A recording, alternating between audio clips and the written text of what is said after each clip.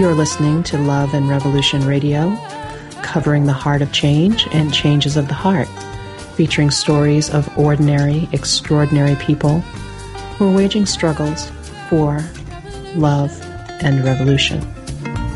Love and revolution. Am I happy in the way that I live? Do I feel compromised in the way that wherever I live? And how can I rectify it? How can I make it better? Wherever I am, how can I welcome life? How can I find fulfillment? How can I be a part of the living? How can I participate in bringing change? True change.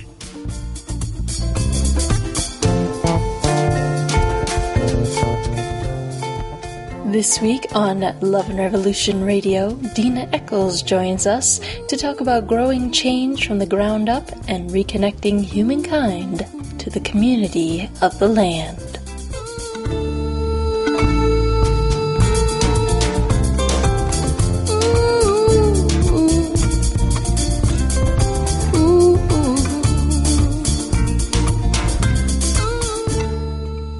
Hello and welcome to all of our listeners near and far. You are listening to Love and Revolution Radio. I'm your host, Rivera Sun, and I am sitting out here in sunny Taos, New Mexico, recording from an Earthship in the middle of a snowy desert because we're at high altitude here. On the line, I have my co-host, Sherry Mitchell. How you doing, Sherry? I'm doing great, Rivera. It's nice and wintry up here as well in the great state of Maine. In Penobscot territory. We also have a wonderful guest with us today, Dina Eccles. Dina is a sustainable farmer, an extraordinary blogger. You can find her blog, Let Kindness Win, at letkindnesswin.wordpress.com. Dina is also an organizer for peace. Dina, welcome to the show. Oh, thank you so much for having me. It's great to be here. Dina, I got the wonderful opportunity to actually come to Echo Valley and visit this sustainable farm that's being run in a very unusual and creative way. And I'll be back there actually about the time this show is airing, right after that for the weekend workshop and conversation on hope in action. And I'm looking forward to that very much as we're recording ahead of schedule. But Dina, before we talk about Echo Valley, I actually would love to have you speak a little bit about the recent developments with the mounds up there in Wisconsin and the movement or the endeavor to destroy the mounds and the movement to stop them from actually destroying these. What are the mounds and why should people know about this? Oh, the mounds are ancient burial sites and sacred sites of the indigenous who lived here long before any of us were here. And the Ho-Chunk claim that is their ancestry. And there has been a move, as you may know, Wisconsin seems to be open for mining business quite extensively, and sand mining and other things are being sought after here. But so there was an endeavor made to take over some of the mounds and take them on as quarry, and who else knows what they were thinking about. But the Ho-Chunk and allies came together, and there was a large protest, I guess, request for the government to not allow this to happen, to consider it as a sacred site. And I was really thrilled to get to be there, however cold it might have been. It was really warm in the hearts of all the people. And clearly, as we marched around the Capitol, to the sound of the drums and went inside the Capitol, you could just feel that this was not going to happen, that they were not going to be able to proceed. And shortly after we walked away, they were starting to say, yes, it's been dropped. They're not going to consider taking this on. However, one of the things that I just do want to mention is that, one of the reasons that we took it very seriously and wanted to stop it in its tracks is because every time one of these things occurs, where people are allowed to break into a sanctuary like that or take over some indigenous land in some way, it opens the door for other states and other territories to do similar things.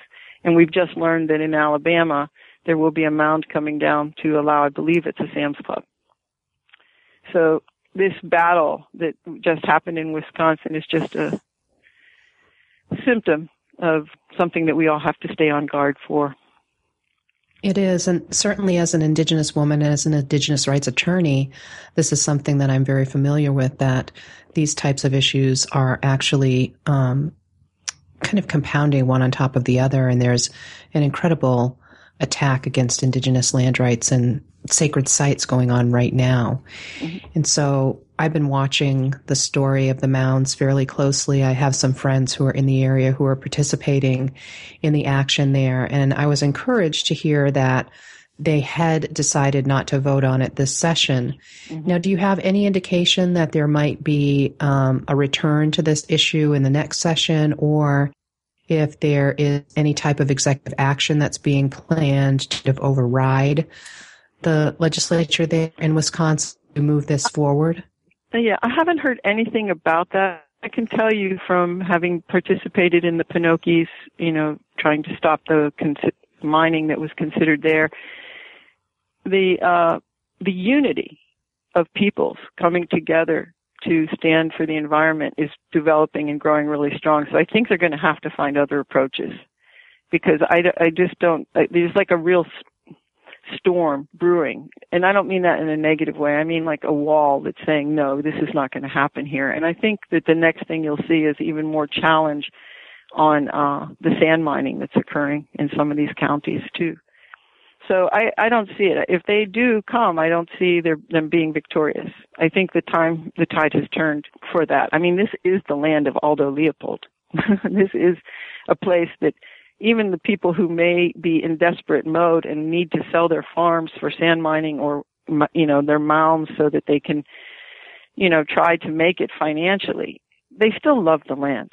And I think if we can keep reaching people with that feeling of, look at the resource we have here, look at the beauty we have here, look at the wisdom in maintaining it, I think we can win just on that merit. So I don't expect them to come back at it, not right away. I think one of the powerful things for me, someone who's not from the region and has never actually seen these mounds firsthand, is when the protest was being planned, a lot of people started posting photos and images of these mounds and stories about these mounds. It was almost like a virtual pre-protest, like a big demonstration of how amazing and treasured these things are, these things that we only know from far off places as mounds, which is not the most impressive word we've ever used. But I remember seeing one photo on Facebook of a mound that actually has animal shapes and shapes of figures on it, and it completely reminded me of, I think it's the White Horse in England, and then Stonehenge. And what would the outcry be like if the British government said, we're going to go frack under these sacred sites, we're going to go tear down Stonehenge to put in a quarry? That something was elicited in me about understanding the sacredness of these ancient cultures because of this virtual protest. I thought that was a very interesting dynamic of what was going on. And here on Love and Revolution Radio, we actually talk a lot about telling our stories, and that's why we ask people like yourself and Sandy Lyon from northern Wisconsin to actually do come on the show and share these first-hand experiences. Now, you mentioned sand mining, which is pretty pervasive in your area of Wisconsin, which is south of where Sandy was. The sand mining is being done for fracking, is that right? Correct. Yeah, they need to refill the holes that they're making when they do the mining for the gases, and you're using sand, and apparently Wisconsin sand is really good stuff for that. And one of the things that happens with these sand mines is that they become basically open-pit quarries, but it's sand, it's not rocks, so when the wind comes by, it blows it up in a cloud of dust. I believe that also has a lot of silica in it, which is one of the reasons it's prized for actually doing fracking. But then the dust becomes a health hazard for the entire region. Have you and the people at Echo Valley Farm been involved in trying to stop the sand mining operations? We are in Vernon County, which is not being directly impacted, but we have been involved in the particularly Trempealeau County and Jackson counties that are being hardest hit with people selling their farms. So yeah, we have a close ear to it. Educating is really what we try to do, and I still believe that if we can help people, I mean, part of it's the paradigm of money, that people, are always seeking a way to make money. And selling their land and selling their farm for mining, they believe is their right. There needs to be an adjustment where we understand that the land does not really, even though you sit on it and you may hold a deed to it, but there's so much more to it than being allowed to do something like that. While we may not be in a land that is allowing sand mining at this moment, we are within the 150 miles that they say that the silicone dust can travel, and it is carcinogenic. So, we have every reason to be concerned. Everybody should have a reason to be concerned. But it's a question of education. People have become more interested in money at this moment. But I don't think it'll stay that way, and I don't think it needs to stay that way. It's just a question of letting people fall in love again. Absolutely. And here in the show, when we first started, you said that this was the land of Aldo Leopold. There are a couple of quotes of his that I want to mention. One is that conservation is getting nowhere because it is incompatible with our Abrahamic concept of land. We abuse land because we regard it as a commodity belonging to us. When we see land as a community to which we belong, we may begin to use it with love and respect. And I think that that's really key to shifting our consciousness, to evolving us in the direction of love toward one another and toward the land. Mm-hmm. Another quote that I really love of his says, there are actual dangers in not owning a farm. One danger of supposing that breakfast comes from the grocery, and the other that heat comes from the furnace. Mm-hmm. And I think that this is really key to some of the work that you're doing, because the issue of fracking and fracked gas is directly connected for a lot of people to heat, to, utilizing these gases to heat their homes, to run their stoves, to do all manner of things. And when we become disconnected from the source of that and we stop paying attention to how it's impacting the rest of our lives, we put ourselves in very real danger. And the same is true when we separate ourselves from our food. And so the work that you're doing is actually reconnecting people to their food as a sustainable farmer, and also reconnecting people to their understanding of and their deep ties to the land that they live in and that they work on and that they rely upon for their survival. So can you talk to us a little bit about that? Yeah, I purchased this land in Wisconsin 14 years ago, and not quite sure what it was going to be. I knew that I needed to be on land that I could love and care for, and that I needed that land to teach me. That was something that my Navajo friend and mentor had said to me, and I said, I want to buy some land, and she said, buy it, the land will teach you. And boy, she was so right. Other thing that I've learned in this process is so many of us, first off, while I have bought this land, I don't want to own this land. I understand that it would be more than I, myself, trying to run this property as a farm or an orchard that we have here, or even a small family. We've bought into this idea that individuals and families can maintain these farms, and it's not working. So really what we've introduced here at Echo Valley is a community-sustained farm. And it's a learning center. We're relearning, again, everything that you were just speaking about, Sherry. An opportunity to learn right from the land itself. What is it that it needs? How can we best care for it? Not just impose upon it what we think is best. When I bought this land, I wasn't even aware that there was this beautiful apple orchard. It's an heirloom apple orchard, which now supplies us with apple butters and jams and apple cider and all kinds of things that help us maintain the land financially. But really, it is that thing of falling in love and finding your passion. And I think it's so important that people have that opportunity again. to be in nature.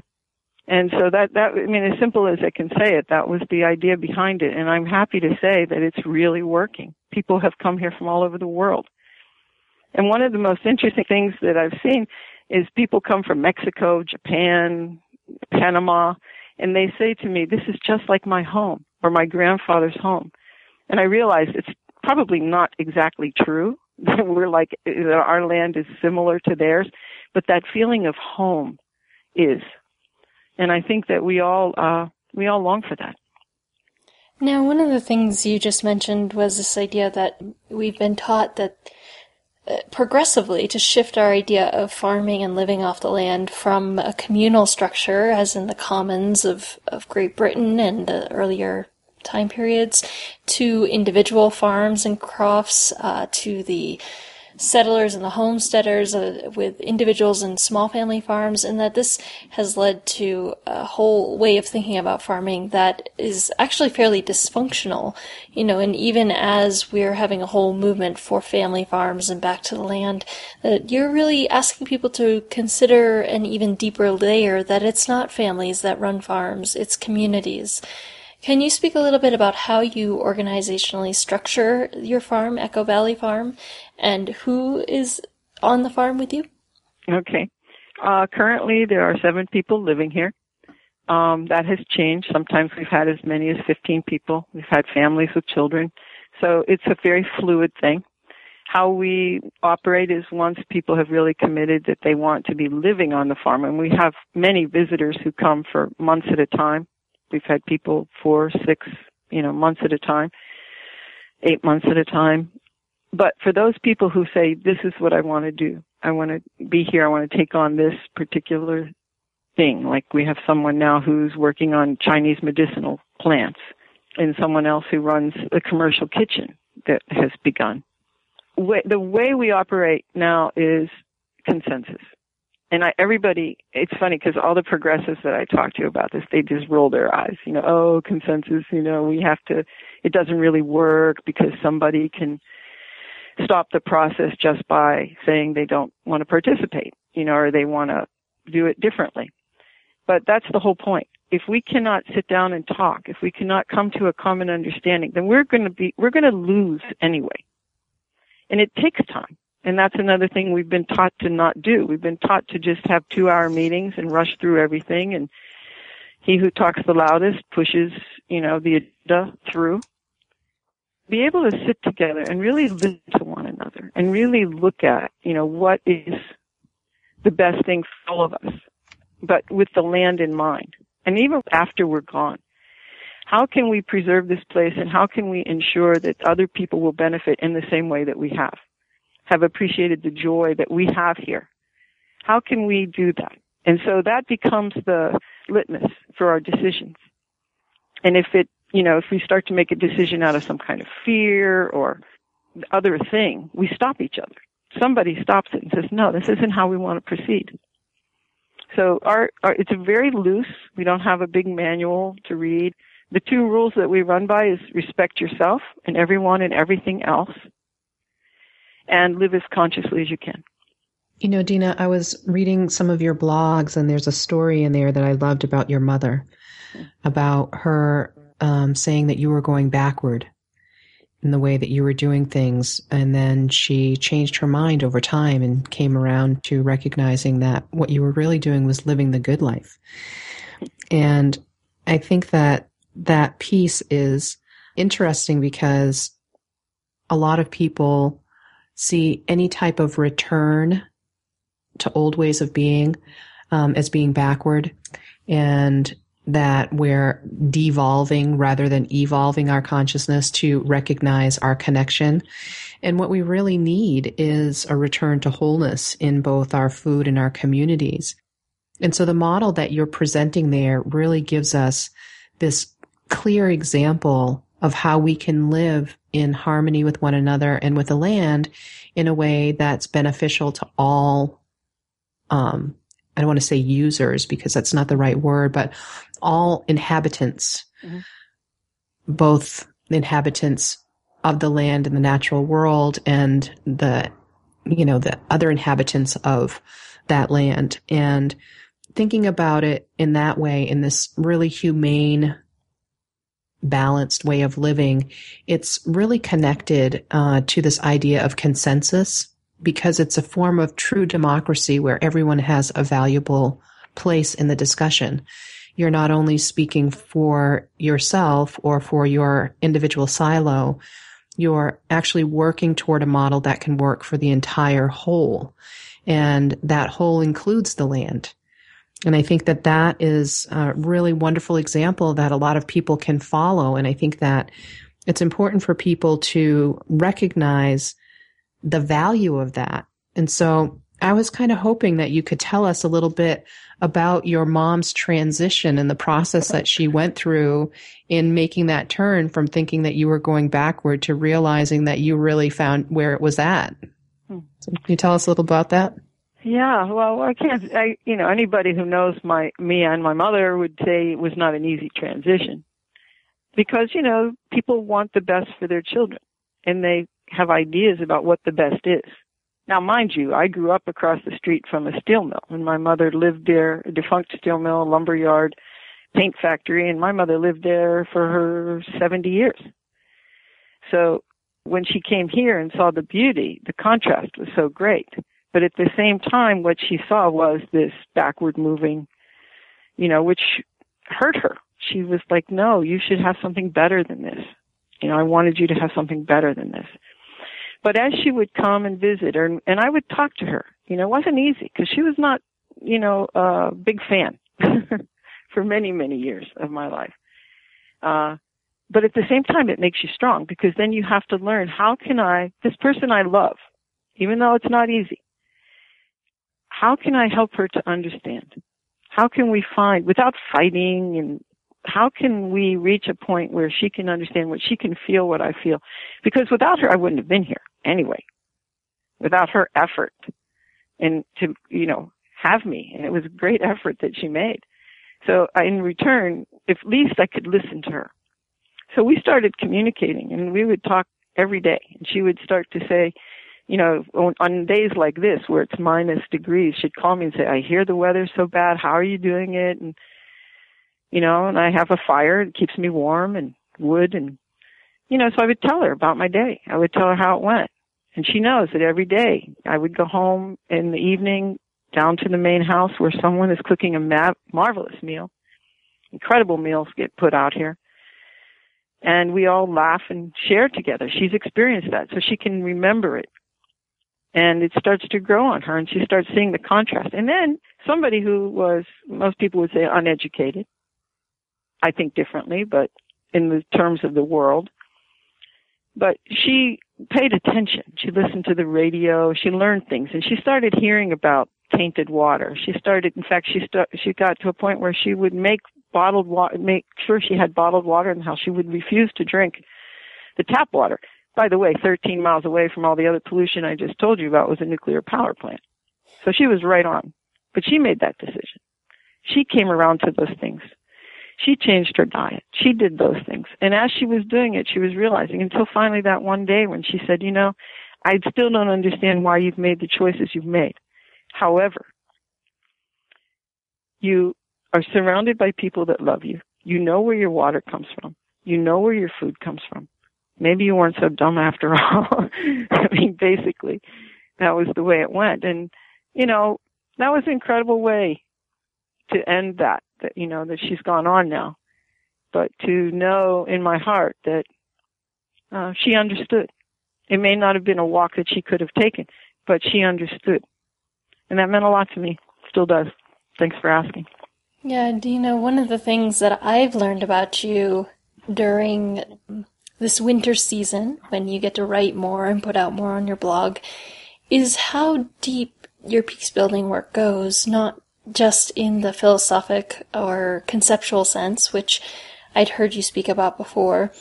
You're very articulate on the many layers of how to build peace with the land, with each other, with cultures that have been very violent towards each other. But one thing that comes up in your writings, which I am gaining a deeper understanding of, is this work of building peace right where we are with people like our mothers and our uncles and our cousins. And for me, that was very profound because I, like many people in this country, my family is not all cut from the same social political worldview cloth. We hold a lot of different opinions, and having those conversations is very difficult and yet very essential. Would you speak a little bit about the importance of conversation to your work of working for peace and justice? Mm. Yeah, but I'd almost like to back up to the most important piece of that, and that is that conversation with yourself. And that is making peace with yourself. And that is, uprooting the doubts. Because sometimes we engage in conversation, but we ourselves are feeling doubtful. So then when someone exposes that doubt to us, then we feel shame or we lash out or something. So to get ourselves to a point of such clarity. This is why I love this day, Martin Luther King. We happen to be talking today, and this is, his day. And I love going back to his work because I can see that this man made so much effort to reach clarity in his own self. I mean, he knew what he was up against, not just from the government, not just from angry whites. He knew what he was up against, even with his own people when he spoke out about Vietnam and poverty. He knew, but he went ahead anyway because there was such conviction and strength. And that's where we find the first peace. That peace has to be in place. And that has been my first pursuit in my life. That has been a pursuit of mine. And I've had great help from many sources to cultivate that and fall in love with that. And then from that, then wherever we find ourselves, now I found myself on a farm. And I love it here. I can't imagine living anywhere else, however simplistic it may be to many people. But wherever we find ourselves, we can weave that peace. And I'm counting on that. I believe, that's why I loved that you were putting this radio show together. When I saw it and it was Love and Revolution, I thought, perfect. And, the two of you being able to bring this to people. Any step that we can take, to make that voice of our humanity, our mutual humanity, to make that loud and clear. And then, wherever you are. I mean, today has been an amazing day as I sat here and waited for you to call. There have been many phone calls and many things that happened that keep showing me you're doing the right thing. There were thank yous. There were people offering to help. There were all kinds of things. And this is new. I have not been sought after. A lot of times people just thought, you are nuts, in what you're trying to do.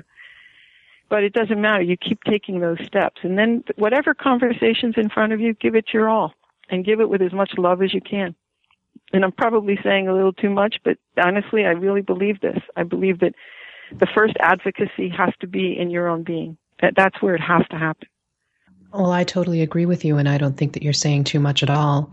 In fact, I just had a conversation yesterday with one of the women in my life. I have many incredible women in my life that I share with, and we guide each other along. And I had been struggling with something that was very clear to me from a heart-based perspective, but didn't seem to be as clear logically.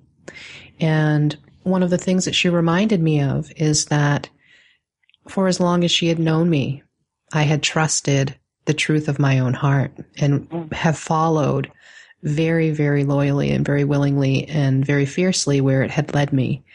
And I think that that is the journey that we all have to take back to our own heart and to allow that to guide the work that we do going forward. And that once we make that journey back to our own truth, back to our own heart, it actually guides us to do the work in a very, very different way. When I first started doing activism work, I was very young and was very much a part of the protest movement and have had a complete shift over time to where that piece of my work is much smaller than it used to be. And now the part of my work that is the largest is really the promoting what it is that I love, promoting what it is that I believe in. And I think that that is something that we all need to really be focusing on. And we'll be back after a quick break for station ID and your weekly dose of nonviolence.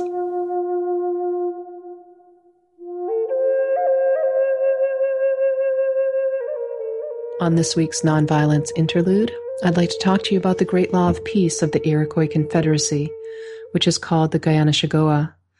The Great Law was established 300 years before the United States was formed.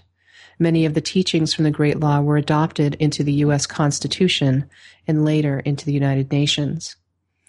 The Great Law of Peace was established by Daganoweda, the peacemaker, in collaboration with Hiawatha, who was a hard-won and fiercely loyal ally in the move toward peace. The Great Law is memorialized in a wampum belt known as the Hiawatha Belt that is still used today to teach the principles of peace that were established under the law. The Great Law of Peace rested on assumptions that were foreign to the monarchies of Europe. For instance, it regarded leaders as servants of the people rather than their masters, and it made provisions for the leaders to be removed from power for errant behavior. This was a precursor to the modern impeachment process.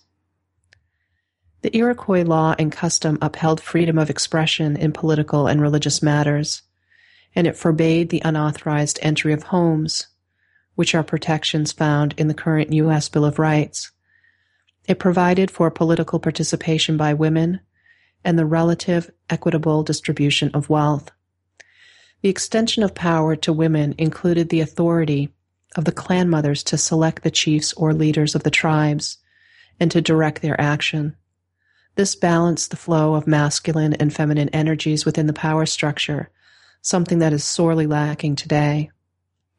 The distribution of wealth was based on principles of enough, where each individual had enough to live a life of health, safety, and dignity, where no job or task was held higher than another, and everyone contributed to the overall well-being of the community. The distribution of wealth was based on principles of enough. In my tribe, we call that mamabisu, having enough, where each individual had enough to live a life of health, safety, and dignity, where no job or task was held higher than another, and everyone contributed to the overall well-being of the community. Today, we struggle with issues of income inequality and a gross, skewered distribution of wealth. This is compounded by the overinflated military budget. Currently, America spends 10 times more on military and war than on healthcare, housing, and education. This is also one of the world's biggest manufacturers and exporters of weapons to countries around the world. This isn't just an American problem. It's a global problem, since foreign policies are influenced by weapon lobbyists. This is far removed from the ideas of democracy that this country was founded upon, and it is far removed from the peaceful, balanced existence contemplated in the creation of the Guyana-Shigoah, or Great Law of Peace. Regardless of how far we have drifted from the founding principles of democracy, we must turn our eyes to the noble promise of liberty and peace. We can go back to these core values and return to the roots of these timeless teachings. One way to do this is to commit to teaching the children a more humane path forward.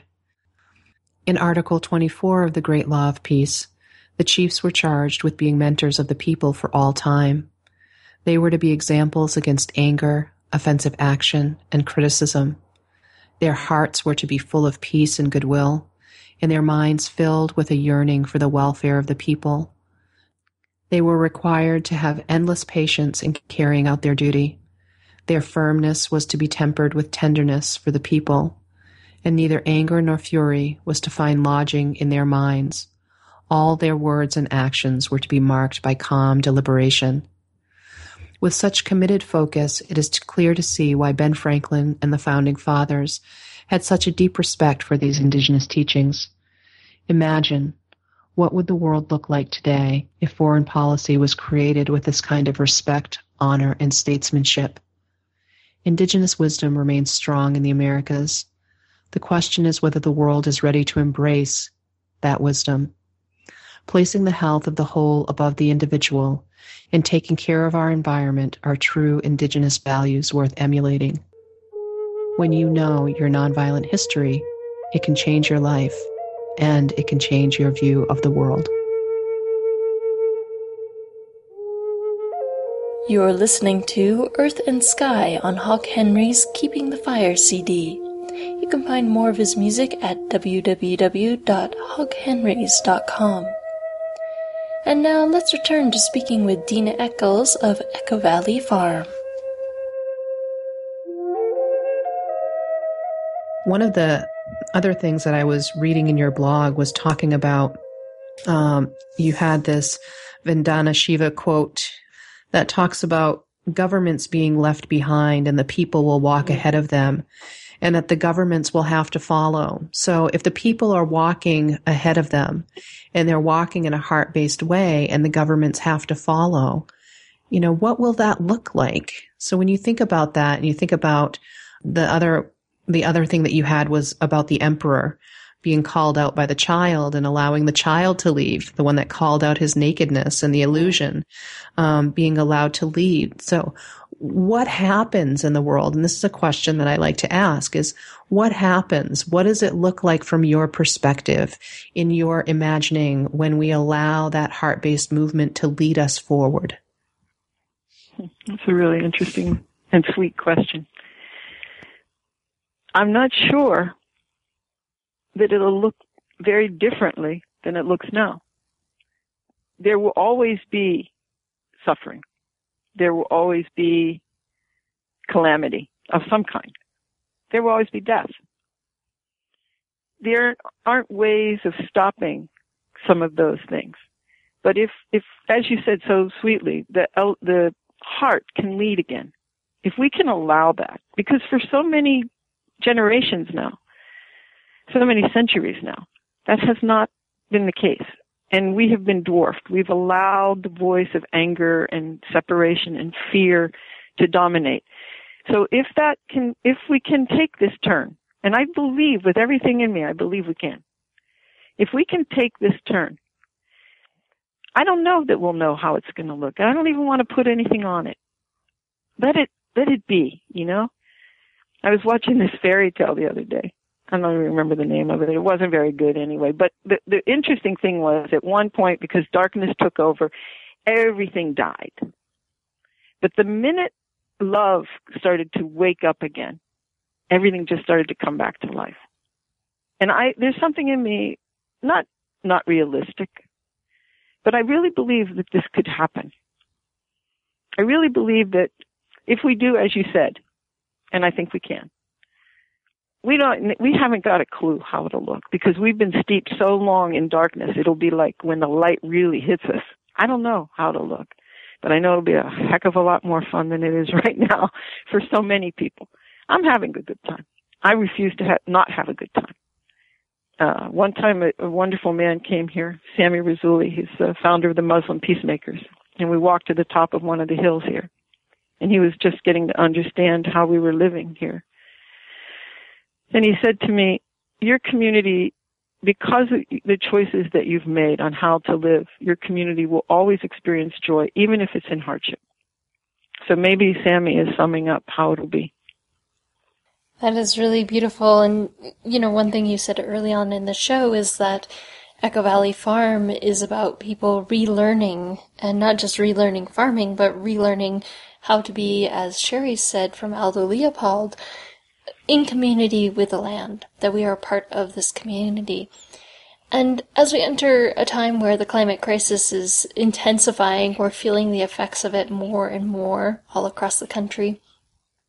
How do people relearn how to be a part of a community that is actually in turmoil right now? So we're not just entering into this peaceful, beneficent, wonderful community that's stable and self-assured and has all its things lined up perfectly. We're being asked to enter into community as a way of healing, a way of coming back to looking very starkly at our relationship with this earth at a time when it itself is in upheaval.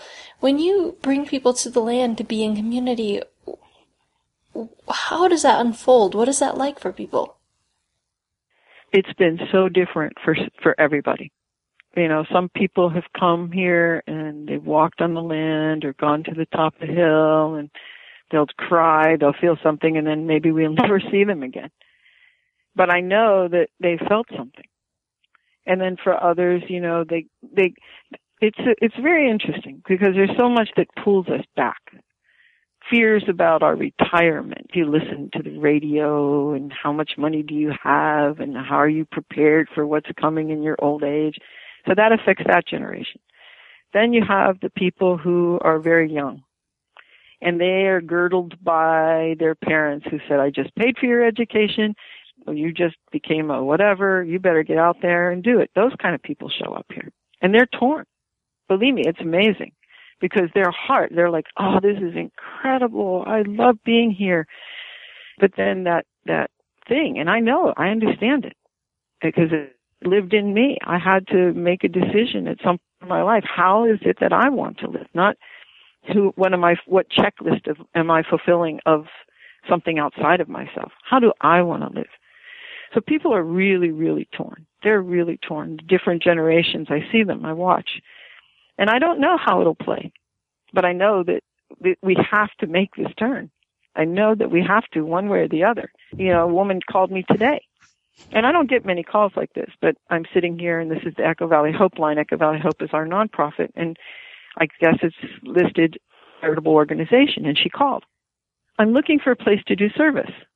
I would like to volunteer. Do you have something like that? And I said, well, this isn't exactly what we're doing, but, we are going to have this team drop in next week, and we could have some help. You could help if someone's going to teach kids how to make pizza dough. You could help wash and do dishes, whatever. But the more we talked, and I could hear her voice faltering, and it turns out that she's going to be evicted at the first of the month coming up. And it was really something to be able to let her just express all the hardships and just to listen and know that I'm probably be able to help her in some way. But really what struck me, and I said to her, you are going to be fine, because the first thing you asked was, how can I help? The cabin fever thing is real around here. You get to a point where you just want to get out. And she said that. She said, I just need to go somewhere and help. And that's our true nature. So if people can be true to their nature, the real nature, then that's where I think the solution lies. I think that's so important because I mentor a lot of young people, and I have a lot of friends who have invested a deal in an education that puts them on a specific career track. And then they feel honor bound to work within that track, even though it's not really where their passion lies. It's not really where their heart draws them. And I think that one of the things that is really beautiful about what you just said is that there needs to be a place where everybody can contribute something where they feel valued. And it doesn't matter what that is, and it doesn't matter how it lines up with these ideas that we have about what social success means, but really to just have a place where they can provide something that comes from their own true nature, that comes from their own creative truth, that is meaningful to them in some small way, that makes them feel valued and a part of something and a contributor. And there aren't a lot of places that allow for that to happen because our social structures have become so skewered by capitalist models and false ideas of success and false ideas of what it means to be a good, functioning human being. And I really love that. I was looking at your website that you guys are part of the WUFA program, and that you have internships coming up. So can you talk about what types of opportunities are there for people to come and work with you at Echo Valley? Oh, we have a lot of opportunities if people are interested in farming, and if they're interested in social activism, social justice work in the way that we do it. Because I'm very much like you. I'm not really interested in being against things so much as being for. But then when you're called to come to a rally because they want to take the mounds down, I want to be able to be there too. but to keep that voice going. I'm definitely open to people coming here who can see the whole vision as one thing. But in terms of, some people just want to farm. We have a beautiful apple orchard that can be maintained. We have sheep. We have goats. We don't sell to market. More and more the sheep fiber is used in our fiber arts work that people here do. We're growing the Chinese herbs. We have a drying shed for teas and things. We have a commercial kitchen, which right now, I told you there's only 7 of us living here. So we rely very heavily on woofers and slow travelers and people who come through and want to help us. But at the same time, for those people who are interested in making this really evolutionary turn about living in community, not from your head, but really, what is it that is your passion? How would you like to contribute and be contributed to? The door is wide open for people, any age, because everybody is capable of participating. And we've seen that over and over again. So that's what's available to us right now. Annie, my Navajo friend, left me with a very big dream before she passed, because she called me one day. She had been here to Echo Valley and really loved it. And she said, you should be getting lands all around the country and running it like Echo Valley. And my first reaction was, I don't have a penny. Everything that I had has been put into this place. But then I realized it was a prayer, her vision and her prayer.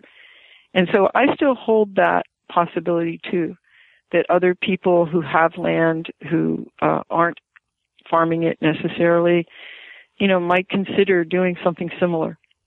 Because I could see, for some people, they don't want to be in Wisconsin in this climate at this moment, but they love being here in the summertime. I have a lot of people like that. They'll say, "Well, we'll see you next summer, Dina, but not winter, But if we had places around the country where people could dabble and experience and learn again, because it is that we do need to remember who we are, individually and as a people. So whatever we can do to provide those opportunities for people, let's do it. Well, Dina, I can actually relate to you an inspiring story from your vision with Annie and the work that she had a prayer for you to do, which is that I came to Echo Valley Farm in May last year, one of those glorious times to come to Wisconsin. And then my family, which involves my 4 other siblings and I, who steward and own a bunch of land in northern Maine, have had a series of phone calls since then about how we're going to steward this land. Due, I think, in part to the influence of Echo Valley, we are talking more and more in terms of how can we share this resource with the whole community? How can we look at sustainable practices that don't just involve our own family farm, our own family, but also a whole community, including this Aldo Leopold concept that keeps cycling around of the community of the land. So it may not be that you have to go around and buy all the land, but that you need to connect with the people who are looking for another model, another option. Here's a question for you, though, because all around you, there are these farmers who are selling their lands to sand mines and other mining operations because they don't have the finances. They don't think they can afford to hold on to their land anymore.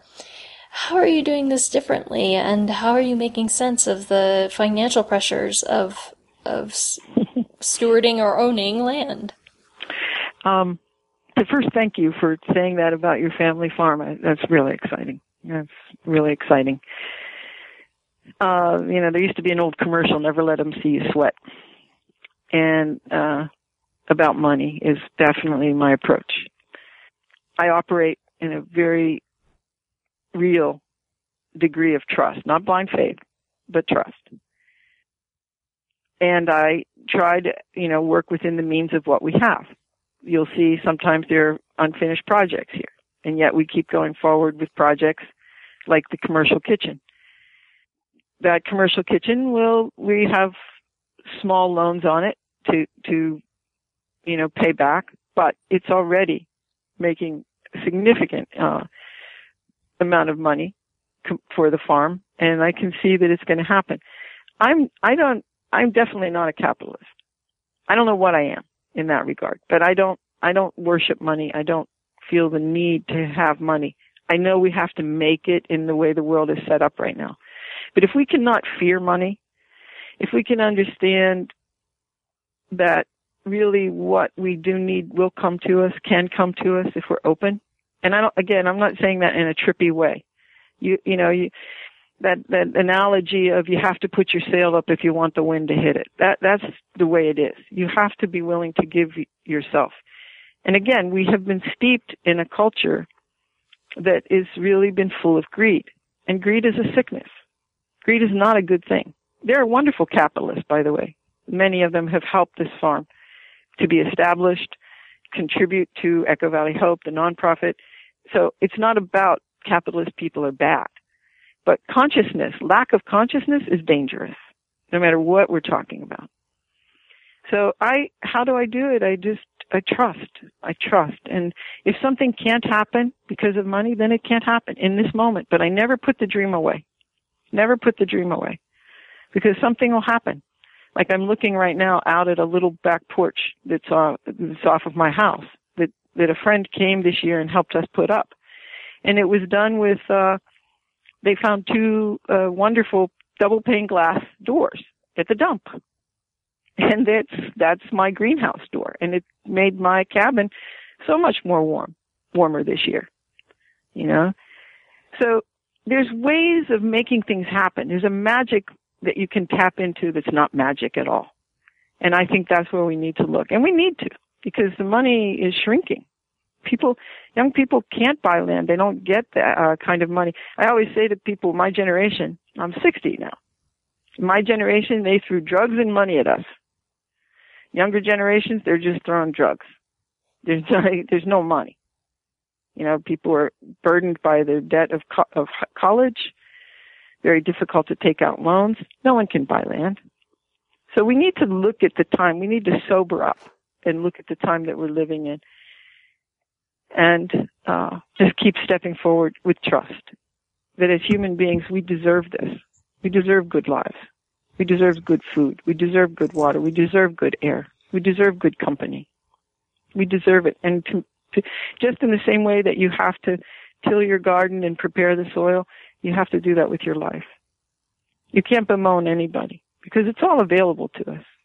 Yeah, and don't you think that goes back to what we were talking about earlier, where we find a space for everyone to feel valued by contributing what they find meaningful to themselves personally? That when we go back to this way of living that's closer to the land, our value structure shifts. We need less. And we put different weight on different things in regard to their worth and their value.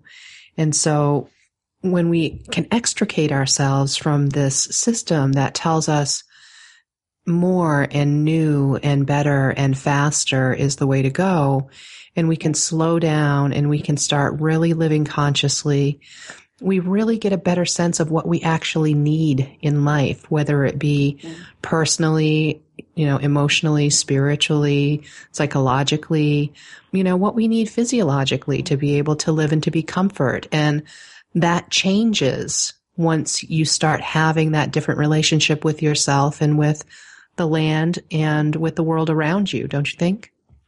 Yeah, absolutely. And you bring to mind, because a lot of times people, they do also reject that you have to live rurally. They want to live in an urban situation. And I completely understand that, particularly young people. And it reminds me of someone who, again, I learned so much from, and that was Grace Lee Boggs out of Detroit. And Grace really understood the need for community. In her 100 years, she really honed the importance of that. And she shifted so much. And we have to allow for that shift in each one of us. First, we have to allow it in ourselves. Am I happy in the way that I live? Do I feel compromised in the way that wherever I live? And how can I rectify it? How can I make it better? Maybe I can't go live on a farm. Maybe it's not what I want to do. But then wherever I am, how can I welcome life? How can I find fulfillment? How can I be a part of the living instead of sitting and watching television and being upset by things that are happening around me? How can I participate in bringing change? True change. Not the stuff of politicians, but the day-to-day influence of people's lives. And the reason my blog is called Let Kindness Win is because the reason I can say some of these things is because of the kindnesses that people have given me. The kindnesses to look at me and say, you're not so bad. You have a lot of potential. When I was a child, those kinds of kindnesses, teaching me things. And to just give those kindnesses back. We can do this. We really can. And I'd just like to remind our listeners that we are talking to Dina Eccles, sustainable farmer, incredible blogger, and an organizer for peace. You can find Dina's blog at letkindnesswin.wordpress.com. Dina, would you like to tell our listeners how they can get more information on the other work that you're doing, and also send us out with one final thought? Well, I just want to say this has been a wonderful conversation, and I'm very grateful to you for doing what you're doing. People can find Echo Valley Farm at www.echovalleyfarmwisconsin. You have to put that in there, .com. And our nonprofit is echovalleyhope.org. We're also on Facebook, both the farm and Echo Valley Hope. And you can see the things we're doing there. I think the most important thing for all of us is to take the next step. Whatever it is in our lives, wherever we are in our lives, whatever negativity, whatever harm has come to us, whether it be because of race or poverty or abuse of some kind, to remember that regardless of all of those things that have occurred, that we can heal, that the land can heal, that we have this interconnectedness among all of us and with this earth. And that as we do that, whatever step we take, everything can heal. Together we can do this. So that's really what I feel this year for me is going to be about, is just keep taking those steps every day, whatever it is. Do my best. Be in love. Well, thank you so much, Dina. I am looking forward to seeing you in person at the Kickapoo Valley Reserve on January 30th in person, and to have another round of deep conversation with yourself and others. Everyone is welcome, so if you're listening to this show, you can come on down and find us. Thank you so much for joining us, Dina. Thank you. It's been a real pleasure. I look forward to listening to you guys every week.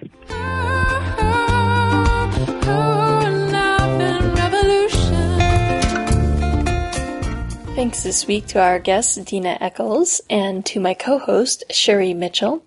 Our theme song, Love and Revolution, is words and music by Diane Patterson and performed by Diane Patterson and Spirit Radio. You can find her great music at www.dianepatterson.org. And you can follow me, Sherry Mitchell, on my Sacred Instructions Facebook page. Love and Revolution Radio is a weekly radio program, and your local radio station can broadcast it, if you ask them.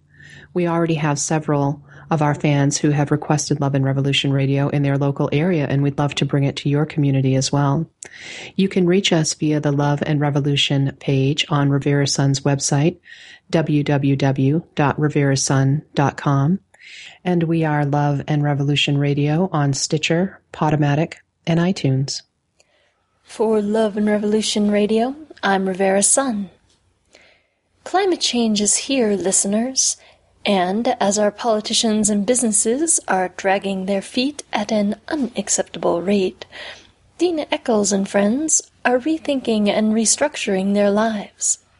So, in the spirit of moving toward more sustainable practices, I'll be avoiding the massive carbon footprint of air travel and taking the train to Wisconsin and back by the time we talk to you next week.